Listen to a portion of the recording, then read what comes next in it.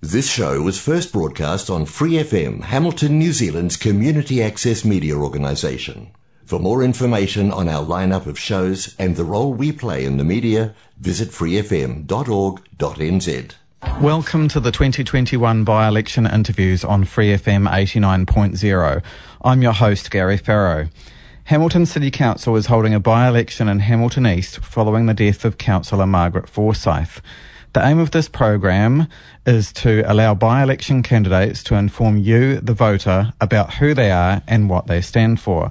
The key ground rule is the candidates are allowed a maximum of 15 minutes to answer my questions. Welcome to the 2021 by-election interviews, Jack Gielen. Thank you very much. Tell us about your background. Well, I was brought up at Pukimura. We shifted to Ngaruawahia. Went to Waikeria. Dad worked as a water and wastewater plant operator. But I was a rower in Auckland for a little while. And I've been living now probably about 25 years in the Hamilton area. So I worked at the freezing works and I was a union delegate there. And I've become a father. I've got my own child now. And also I have worked in the social work area as a father mentorer, worked with Families for Justice, and also I'm a musician. I have a key interest in the community and the arts area, and I believe in equal rights and freedom, justice and equality for all. So that's my main perspective, the elevating the status for everyone in the community. Yep. Why have you decided to stand in the council by-election for Hamilton East? Well, I'm against the high CEO salaries, and I do represent the sovereignty of the people. And Forsyth, I remembered she said I was a colourful character, and I believe in holding on to the heritage, the beautiful trees in the parks and this sort of thing. And also I have a great interest, a great concern about the elitist takeover with the corporates and so forth, and the need for affordable housing. But my main concern with the council is the way the high rates that are occurring currently at the moment, and that should be balanced with needs before once. So overall I'm really interested in the community and being there as a voice for all the people who I represent. Yeah. What has the current council, elected in 2019, been doing well, do you think? I think Paula Southgate listens to people, to where they're coming from. I think that they have moved ahead with a lot of projects with the roading, and now we've got the cyclists being included on roadways and this sort of thing. And there's been an interest in the community, so some things have done correct, I believe, yep. What decisions has the current council made that you have not been happy with? The high rates, I think, in big-time projects. And I don't agree with the roading that they need to speed the traffic up and they need safer driving for everyone, particularly with the cyclists.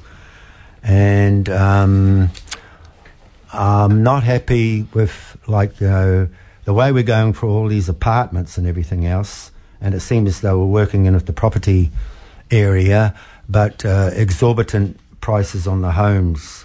And I think they could remove the red tape and do a lot more to make affordable housing available, in the community. What way in which do you think council could make the housing more affordable?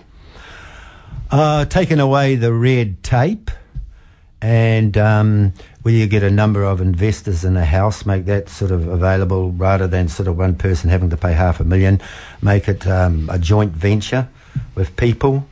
Yeah. And in terms of speed limits getting faster around Hamilton, are you talking about the Wairere Drive ring road that they're building? Yeah, but I'm concerned about 3 o'clock deadlocked in a lot of areas, and they need to speed the traffic up somehow. I don't know, perhaps there's too many traffic lights. but they need to put in place ways to speed the traffic up and make different areas more accessible.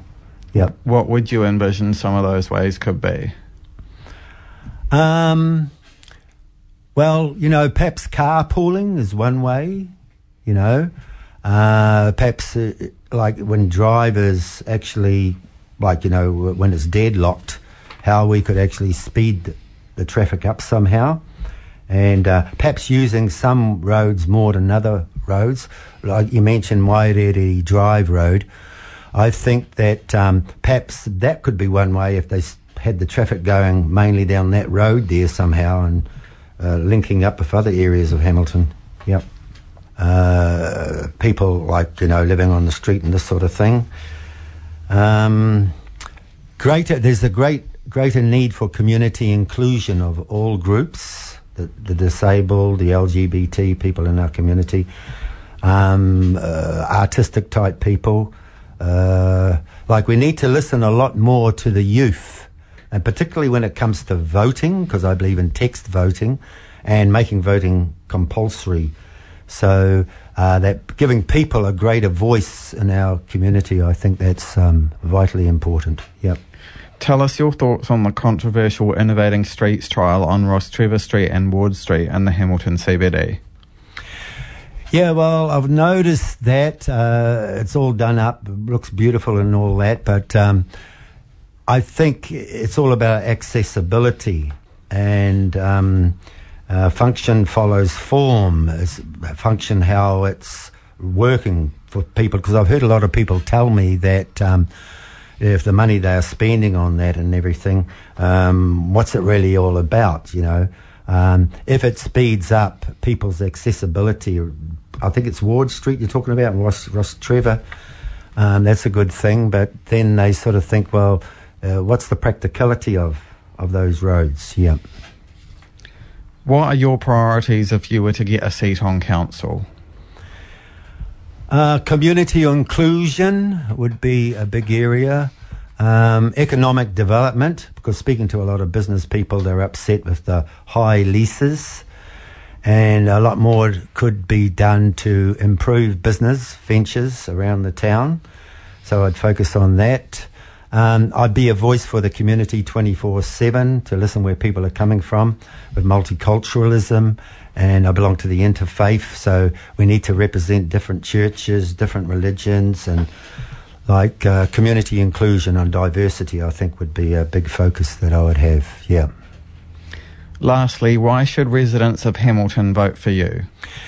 Yeah, well, a vote for Jack Gielen would be a vote for community inclusion and economic development, and I'd be a voice for the people, because I'm against the councils being shut down by the government, because I'm against the idea of a super council, because I think where you don't listen to the people, the corporates take over. So a vote for Jack Gielen would be for 24/7 access and a voice for the people.